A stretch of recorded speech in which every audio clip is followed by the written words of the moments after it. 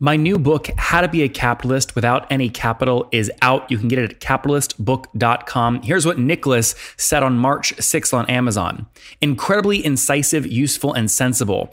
The author is not greedy and is in fact extremely generous and does not hold back on the knowledge he imparts. I've barely made it halfway to the book and I'm already gushing over the book because it's an absolute gem. Nathan gets to the point quick, shows proof, and best of all, shows you not just what to do, but how to do it in explicit detail. To say the book is actionable is an understatement.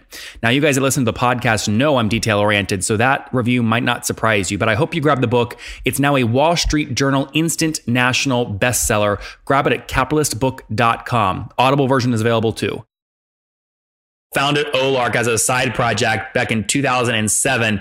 2009 got more serious about it. Today, they're well north of 12,000 paying customers. He shared average price point, call it just around $100 per month. Obviously, if you multiply those, it comes up to about $1.2 million per month. Churn is kind of like an industry range, call it 3% logo churn per month range. Really now starting to experiment with how to drive expansion revenue around healthy pricing axes that are friendly to small business owners. That's really the key. And he's able to do that because he's bootstrapped. So they drive the company however they want to drive it. Growth is less than 50% year over year, but again, totally bootstrapped, team of 35 based all over the country in remote locations. This is the Top Entrepreneurs Podcast, where founders share how they started their companies and got filthy rich or crash and burn. Each episode features revenue numbers, customer counts, and other insider information that creates business news headlines. We went from a couple of $100,000 to $2.7 million. I had no money when I started the company. It was $160 million, which is the size of many IPOs. We're bootstrapped. We have like 22,000 customers. With over 5 million downloads in a very short amount of time, major outlets like Inc. are calling us the fastest growing business show on iTunes. I'm your host, Nathan Latka, and here's today's episode.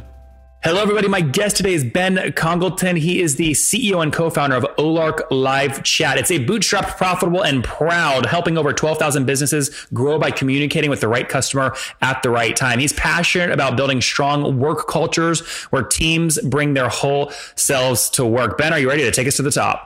Let's do it. All right, Olark, first off, I love that you're bootstrapped, and I love that you are competing with giants who are raising probably way too much money for their own good. So this is going to be a good story. For people that have not heard of the company, tell us what the company does.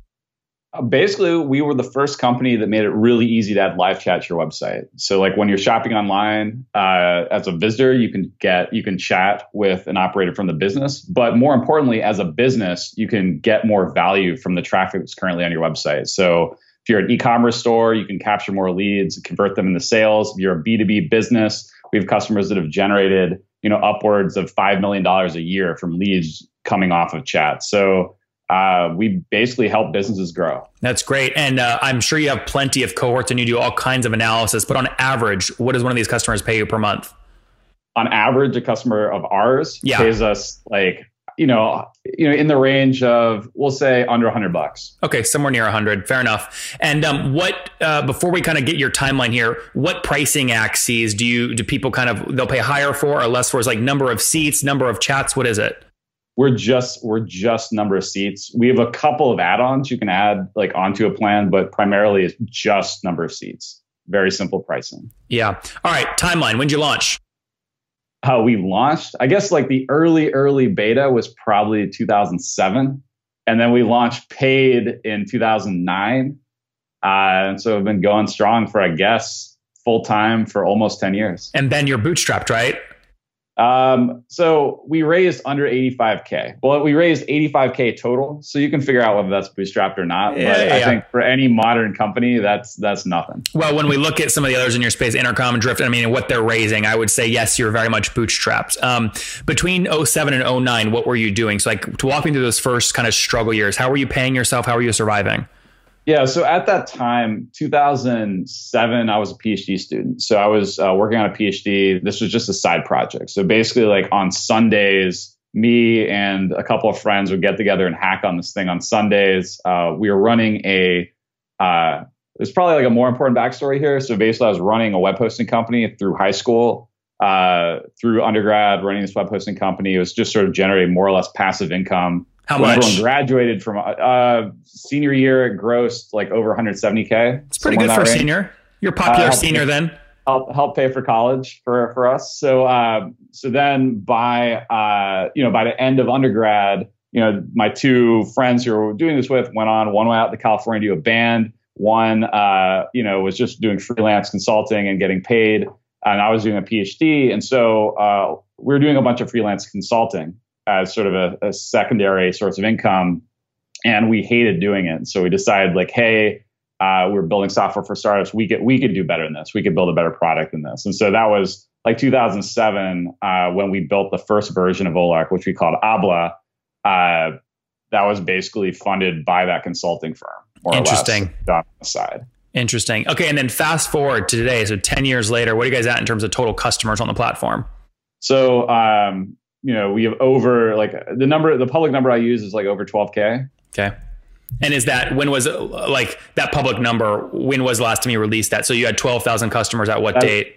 That's a couple of years old. Okay. It's a couple of years old. All right. So, I mean, I assume you've probably grown past that. Any update you can give there? Have you passed 20,000? Yeah. We're waiting for kind of a fun opportunity to announce but that's the biggest public number we operate. Fair enough. Okay, good. So 12,000 folks. And I mean, I can kind of multiply here. 12,000 times $100 on average. I mean, you're north of 1.2 million bucks a month at this point.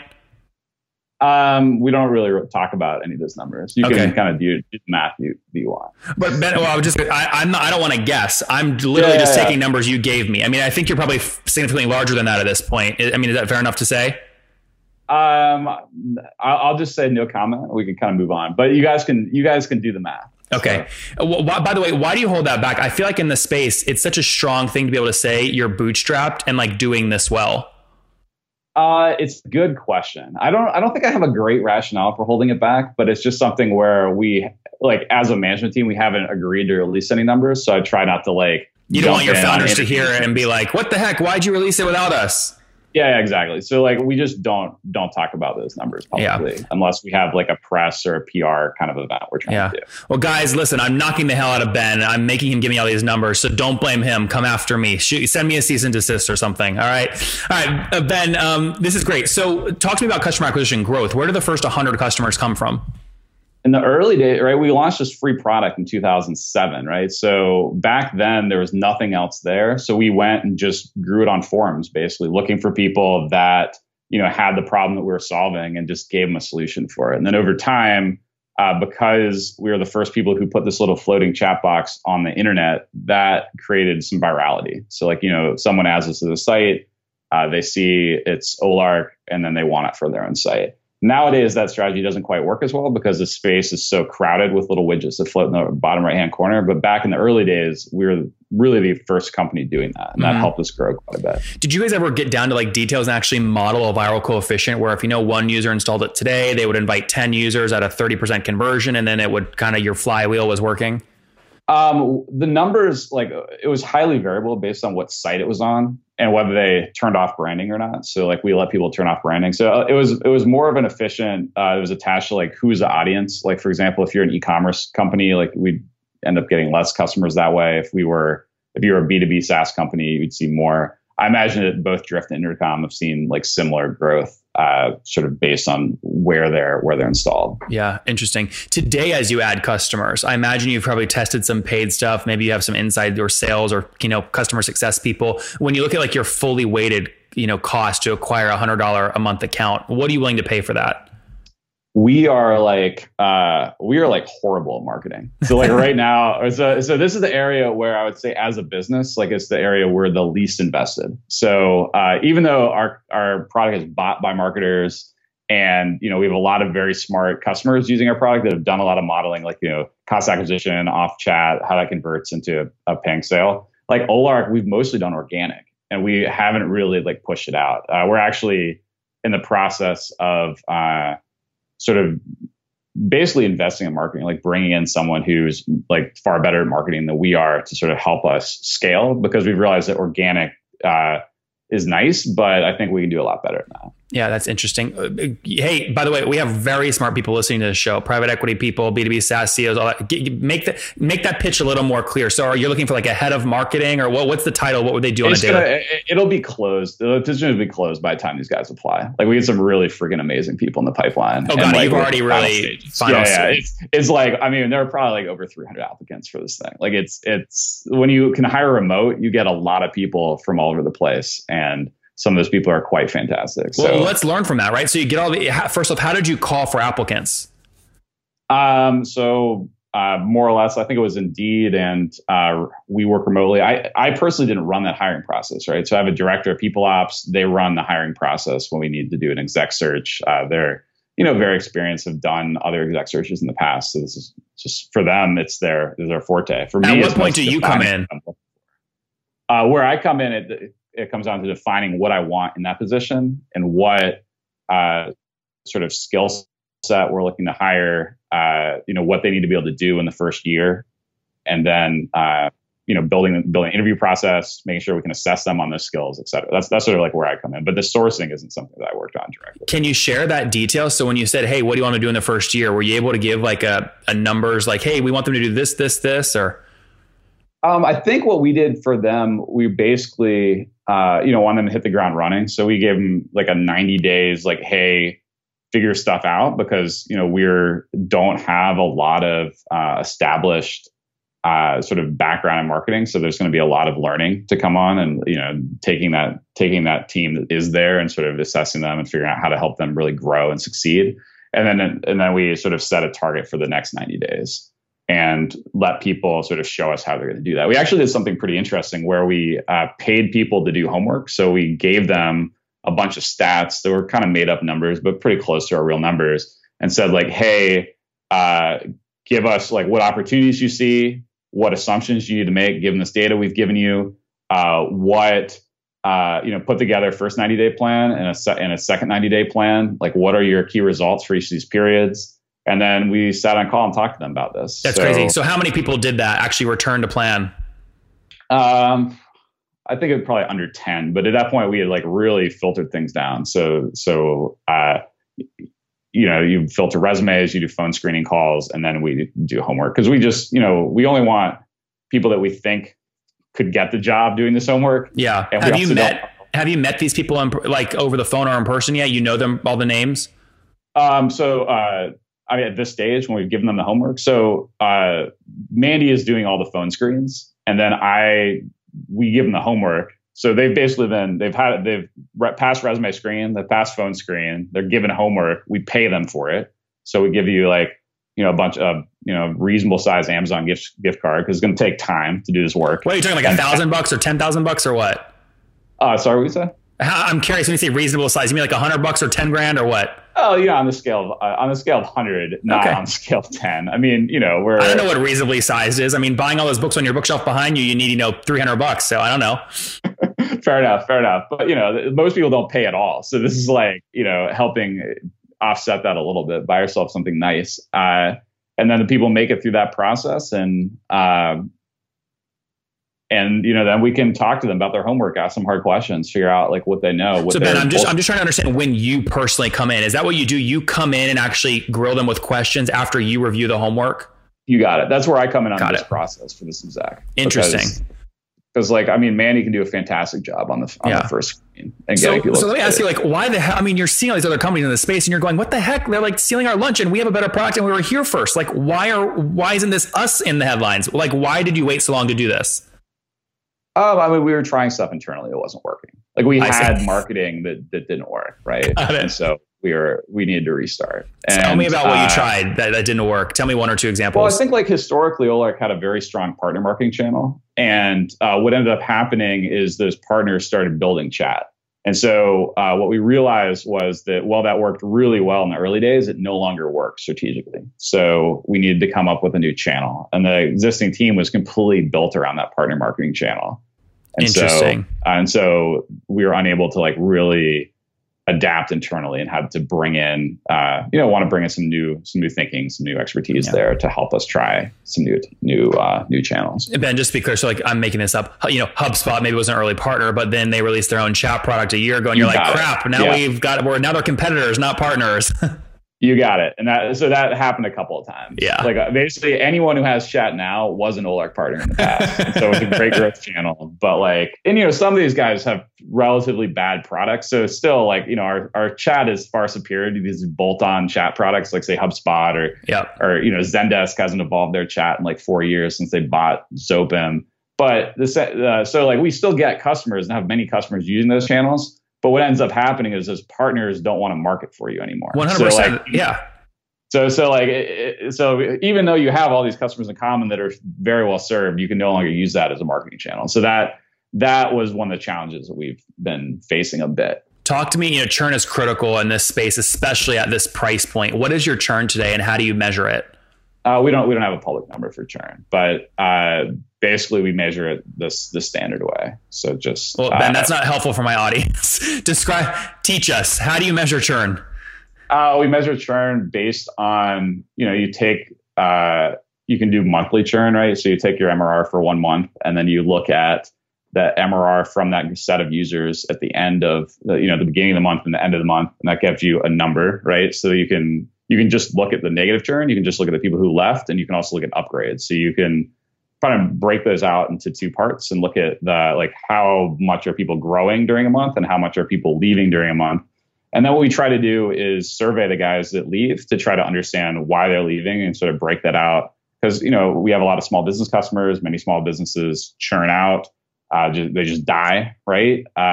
You have customers who outgrow you. For example, there's a lot of let's say you're HIPAA or you're dealing with a very strong, kind of more enterprise compliance requirement. You might move up to someone who, has a situation better able to serve that large enterprise need. And then we try to figure out okay, is this churn we care about or not? And right now we're very happy with our churn rate, and it's solid from industry standards. And we've benchmarked it against other companies' churns for companies that with similar levels to us. Yeah, I would say just from our data, we've done about, I think you're over 3,000 interviews like this. So we have an interesting benchmark data here. I mean, I would say average good churn for this price point in this space would be definitely sub 3% logo churn per month. And then revenue churn in terms of net revenue retention even is really dependent on your ability to upsell and expand revenue. So, I mean, would you generally say you're kind of in those ranges? Yeah, we're within those. Right? Okay. How do you add the ability? I mean, do you feel like you have strong pricing axes to drive expansion revenue so you can get to net negative with just basing it on number of seats? I don't think you can do it on pure seats. I think that's basically just a challenge of the SMB target. I think you need to have add-ons. And so add-ons are something we've launched recently, and they've done pretty well there. I think if you look at sort of some of the competitors' pricing where people are charging for usage-based pricing, I mean, it's pretty interesting, but as a SMB, it makes your pricing super unpredictable. So you may think you're paying $50 a month, but all of a sudden you're paying $200 a month. And, if you're not a high growth startup that's funding that out of VC, those numbers actually do affect you. So I think the place where we've, been able to shine is having predictable, simple pricing that makes it really easy for our target customer to get up and running. It doesn't scale as well. It's not going to give us a intercom style valuation, but I think honestly, most customers don't really care what the company's valuation is when they're buying service. They just want predictable pricing. They want to understand their costs and the value they're getting out of the product, and not have those costs scale such that company can reach unicorn status, which is something. Look, I would say with Intercom and Drift and any of these companies, by the way, yes, they get great valuations, but also they've invented pricing models that more directly correlate to value. And so the revenues are growing. Now, I would say you're in the ultimate situation because your ratio between ARR and funding raised is infinite. Whereas many of theirs, they maybe raised more than what even their current run rates are, which is obviously not a great position to be in. But I am curious why, they've kind of identified additional pricing axes and you have not gone that route, and you just explained why it's unpredictable for an SMB. Yeah. And I think also I'm not trying to maximize overall enterprise value. I think those guys have maximized overall enterprise value. They need that because they need to drive cost up significantly to justify their valuation, which I don't need to do. What do you mean drive costs up? So basically, they need to have pricing? They need to. It costs for the customer. Yeah, got it. Yeah, revenue or cost for the customer. Yeah. I didn't realize this. We ran out of time, so quick questions here if we can. Growth. What are you growing at year over year? No comment. Okay. Health. Give me a range that you're comfortable with. We're healthy and profitable. Okay. Can we say but in the double digits or single digits? You can say under 50% year-over-year growth. Okay, under 50%. That's healthy. And then, I don't know. It could be 0, but under 50%. And then a team. What's the team size today, and where's everyone based? We're all over. So we're all across the U.S., fully distributed, fully remote. You have people in New York, San Francisco. And how many? Little island, Scotland. There's always a little bit of hiring. I would say probably sub 35 is probably the current count. That's great. Good. With one big hire coming on here soon, it sounds like. All right. Very good, Ben. Let's wrap up here with the famous 5. Number 1, what's your favorite business book? Favorite business book? I guess I like Small Giants. Number 2, is there a CEO that you're following or studying? And an under the radar one. Under the radar CEO that I'm following or studying. I really like kind of the relationship between the Zingerman's co-founders. You guys probably haven't heard of them, but basically they run a co-op in Ann Arbor, Michigan. There's Ari Weinberger or Winsberg. I'm going to mispronounce the guy's name. That's okay. We'll look them up. 2 Zingerman's guys. Zingerman's guys. Number 3. Besides your own, what's your favorite online tool for building your business? Oh man, favorite online tool I guess Stripe. It's just I like seeing money come in, and Stripe has really done a pretty fantastic job of scaling out what they do. Such that you can use it for invoicing, manual, not just credit cards. They're doing a fantastic job, and I love that product. Number 4, Ben, how many hours of sleep are you getting every night? I try to get between 6 and 8. And I have a new child, so that certainly makes it harder. I'm just going to ask, what's your situation? Married, single, how many kids? Married, 1 kid out, 1 on the way. Oh, wow. And how old are you? I am 36. 36. Last question. What do you wish your 20-year-old self knew? My 20-year-old self knew? That's such a great question. I don't know. I have a hard time reflecting back on 20. I think probably self-awareness is super freaking important. I think understanding self-awareness and your communication styles and how you communicate with others is super freaking important. I think I've always been super driven and wanted to get a lot of stuff done. But I think it was only through the experience of building Olark and learning the importance of management that I gained that sort of self-awareness and understanding around communication styles. 20-year-old Ben didn't really understand the value of management. And I think, I think I'm actually 35. So 35-year-old Ben is actually, once you get past 30, who cares? And then, guys, there you have it from Ben. Self-awareness is critical. Founded Olark as a side project back in 2007.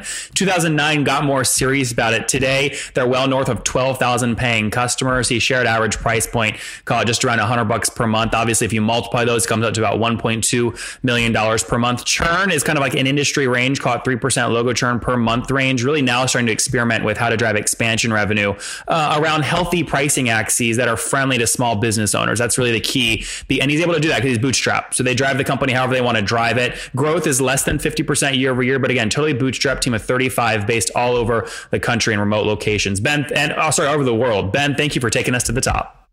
For sure. Thanks, Nathan.